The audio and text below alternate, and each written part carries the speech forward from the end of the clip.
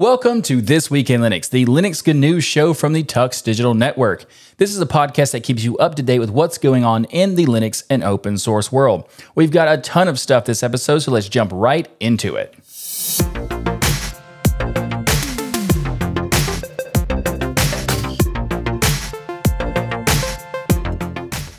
This episode of Twill is sponsored by Linbit and by Bitwarden. The Linux kernel project is at it again with yet another release. Linux 6.4 comes to us with some nice performance and hardware support improvements.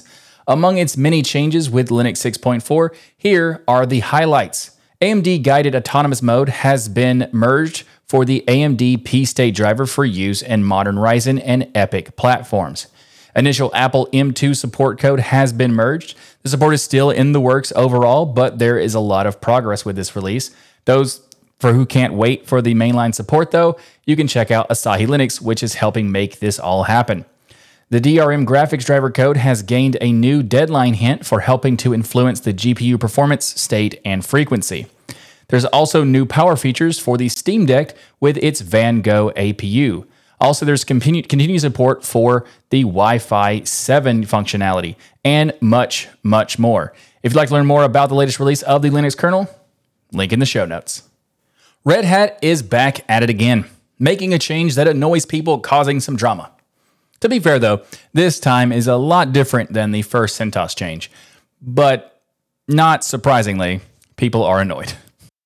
Red Hat announced that CentOS Stream will now be the sole repository for public RHEL-related source code releases, but that Red Hat customers and partners will still have access to the source code via the Red Hat customer portal. The reason is because this changes how access to the RHEL source code is going to be delivered in the future. I won't spend too much time on this particular topic here in Twill because I already discussed this in Destination Linux, but I do want to share some additional context and information to go along with what I said in Destination Linux podcast. So if you want to learn more about my take on the whole topic, you can check out the episodes of Destination Linux where we talk about that, and I'll have those linked in the show notes. But for some context, CentOS originally was a downstream product of RHEL. Well, not product, project. Then it became an upstream project of RHEL.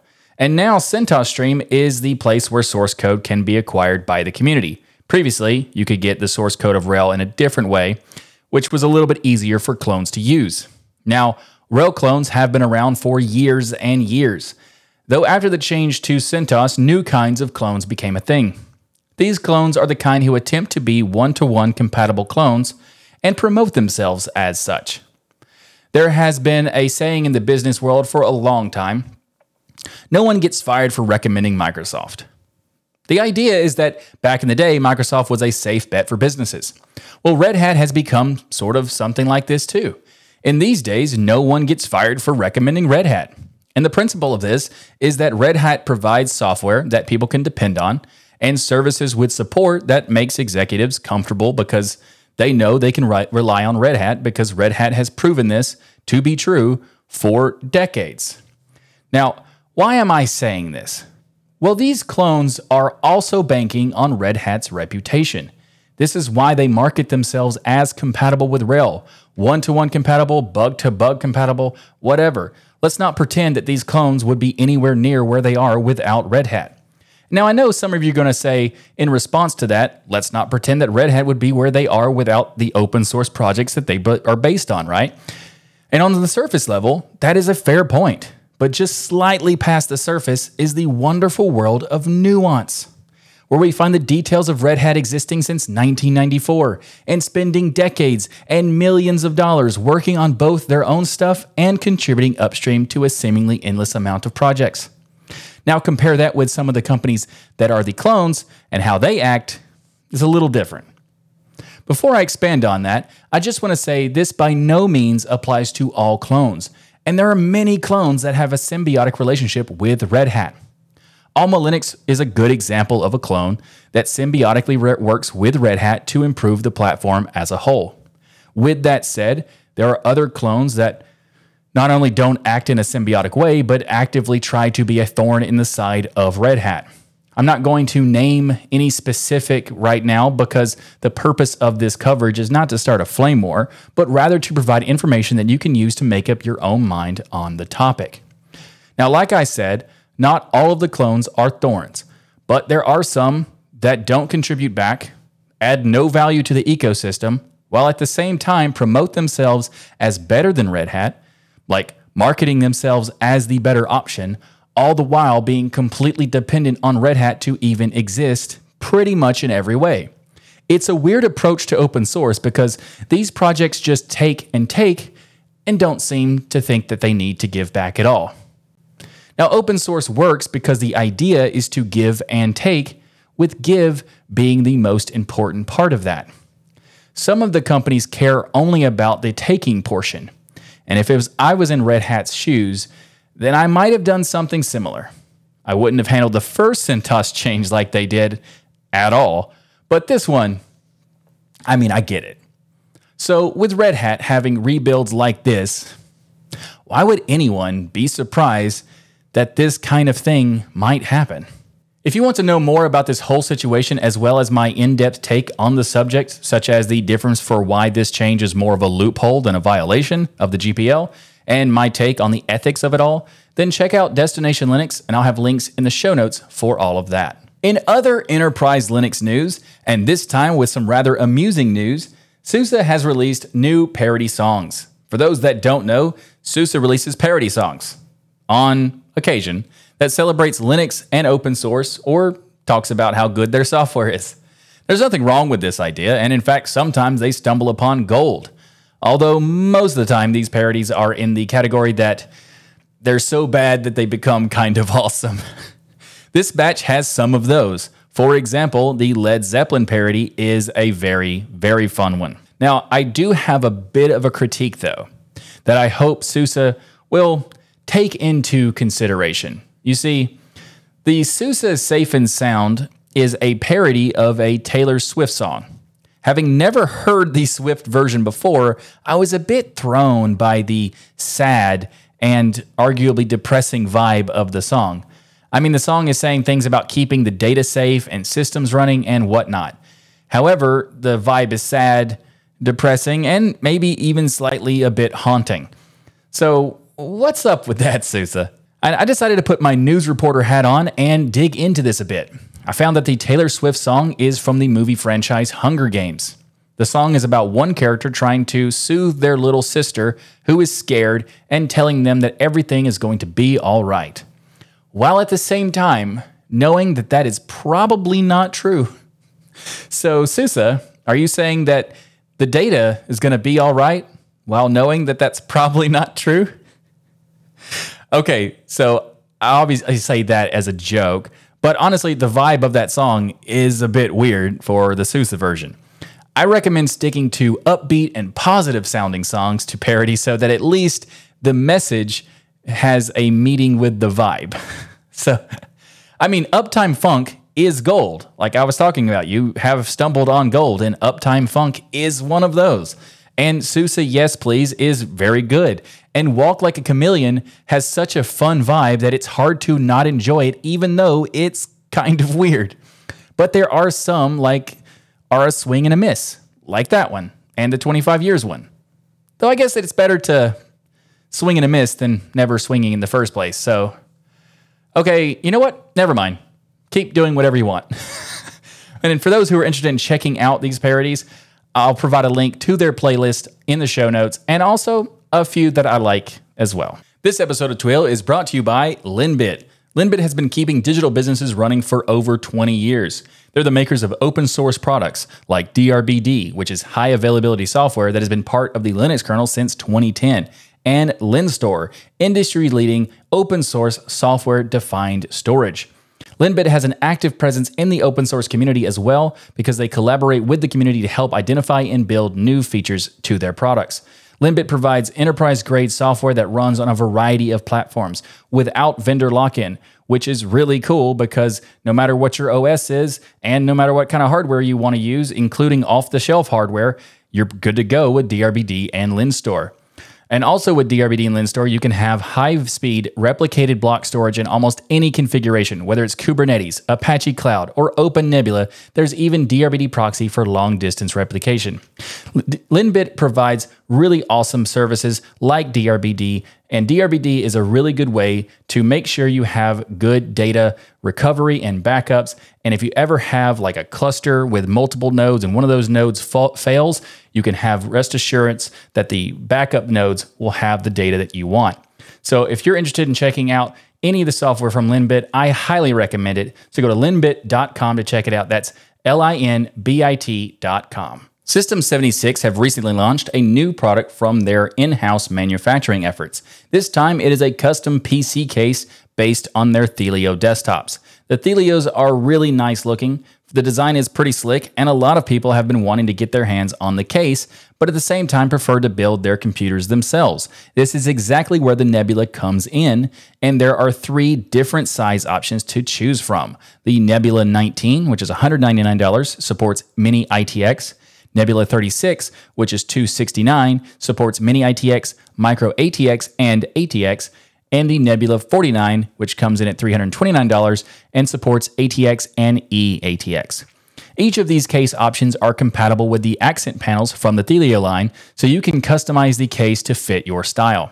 System76 says that repairability is an important consideration for this case, and so they were designed for easy access to all components, even equipped with a removable lid for quick access from multiple angles. Plenty of room for GPUs is available in the 19, fitting up to 272.3 millimeters. The 36 has up to 312 millimeters, and the 49 has up to 390.5 millimeters. So the Nebula 49 case should be large enough for practically any GPU with room for more. With this being a specifically designed case, there's some extras that you can get for it too. System76 offers an upgrade where you can get their CPU coolers, additional GPU intake fans, and a SATA backplane for drive hot swapping. One of the coolest things about the Thelio is the cooling and airflow system that they designed into the case. The Nebula line features that same specifically designed cooling. My Destination Linux cohort, Ryan, reviewed the Thelio and suggested some improvements for the case design, and it's awesome to see that System76 implemented those changes in these Nebula cases. I think this is going to be a very tempting product from System76 because finding the right case for the right configuration is pretty difficult, and having a really custom one also made from a Linux company is really awesome to see. So if you want to check this out, you'll find links in the show notes. The Steam Summer Sale for 2023 is currently live right now, so you're welcome for the news, and I'm also sorry for your wallets. This year, not only are a bunch of cool games on sale during the event, but also you can get access to discounts on Valve's Steam Deck console. The 64GB model has 10% off, the 256GB model has 15% off, and the 512 model comes with 20% off, plus the Steam Deck docking station is also on sale with 20% off. Valve also put up a special page for the top 100 games compatible with the Steam Deck, so you can easily scroll down through a nice list with discounts and deck verified ratings.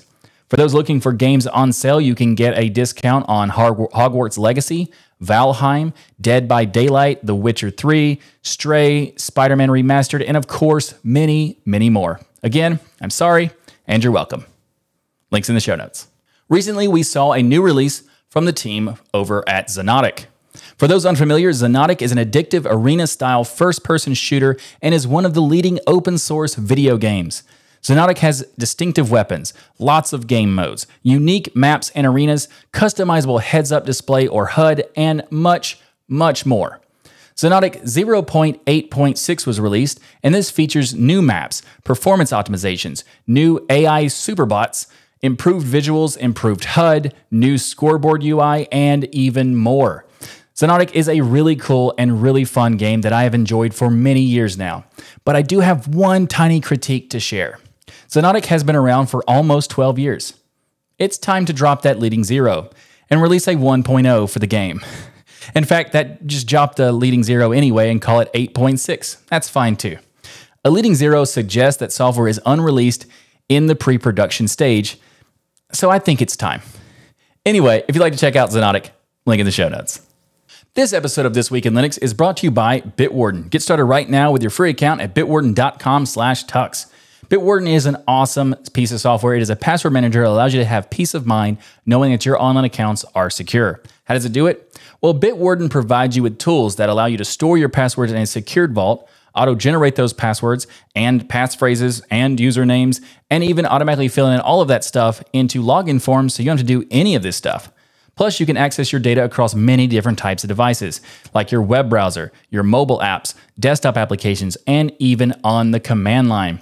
Plus, Bitwarden seals and encrypts your private data with end-to-end encryption before it ever leaves your devices, so you know you're the only one with access to your data, which is, of course, very important when we're talking about passwords. So go to bitwarden.com/tux to get started. Did I mention you can get started for free?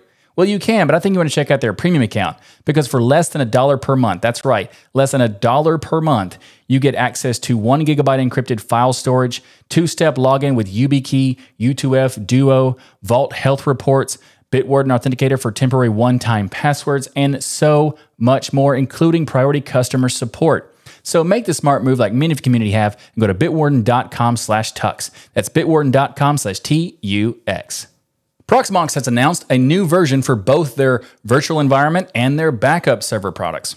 Proxmox Virtual Environment 8.0 is based on Debian 12, but it is using a newer Linux kernel with Linux 6.2.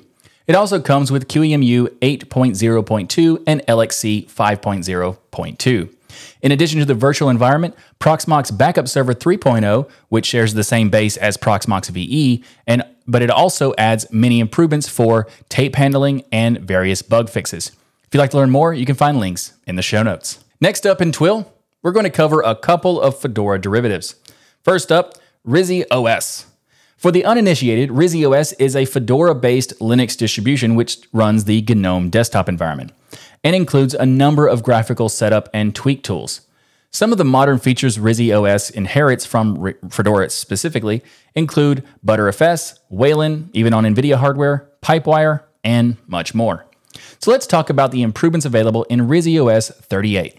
One of the most prominent features of Rizzy OS 38 is the first boot experience. They reimagined the quick setup tool, making it easier and more efficient to set up and get up and running with your Rizzy OS system. In fact, this tool helps you to easily set up third-party drivers and repositories, as well as install applications. Additionally, Rizzy OS 38 features a complete redesign of the Rizzy Welcome tool.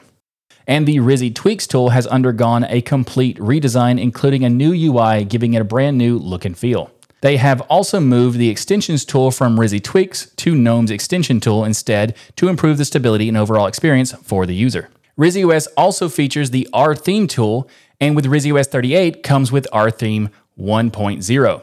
The API for RTheme has made it to production state with significant improvements to GNOME shell support and the plugin system. This tool allows users to recolor their GNOME desktop, giving them more control over the look and feel of their system in a post-libadwaita GNOME. These are just a few of the highlights of Rizzy OS 38, and if you'd like to learn more about it, you can check out the links in the show notes. The other Fedora-based Linux distro we're going to cover this week is called Nobara. Nobara 38 has been released, and for those unfamiliar, the Nobara project is a modified version of the Fedora Linux distro with user-friendly fixes added to it. Fedora is a very good workstation distro. However, anything involving like third-party products and proprietary packages and stuff like that are typically absent from Fedora. Now, a typical point-and-click user can often struggle with how to get things working, so some of the important things that Nobara makes easier is for users to get wine dependencies, third-party codec packages, such as the stuff for GStreamer, third-party drivers, such as NVIDIA drivers, and more. Nobara 38 also includes specific features for improvements to DaVinci Resolve, GStreamer codecs, and improved support for Xbox controllers. The Linux gamers out there might also be interested in Nobara because the lead developer behind it goes by the username Glorious Eggroll. If you'd like to learn more about this release, you can check out the links in the show notes. Thanks for watching this episode of This Week in Linux. If you like what I do here on this show and want to be kept up to date with what's going on in the Linux world, then be sure to subscribe. And of course, remember to like that smash button. If you'd like to support the show and the Tux Digital Network, then consider becoming a patron by going to tuxdigital.com/membership. This is where you can get a bunch of cool perks like access to patron-only sections of the Discord server and much, much more. You can also support the show by ordering the Linux is Everywhere t-shirt or the This Week in Linux shirt that I'm currently wearing right now by going to tuxdigital.com/store. Plus, while you're there, check out all the other cool stuff that we have like hats, mugs, hoodies, stickers, coasters, and so much more at tuxdigital.com/store. Thanks again for watching. I'm Michael Tennell, and I'll see you next time for another episode of your source for Linux Good News.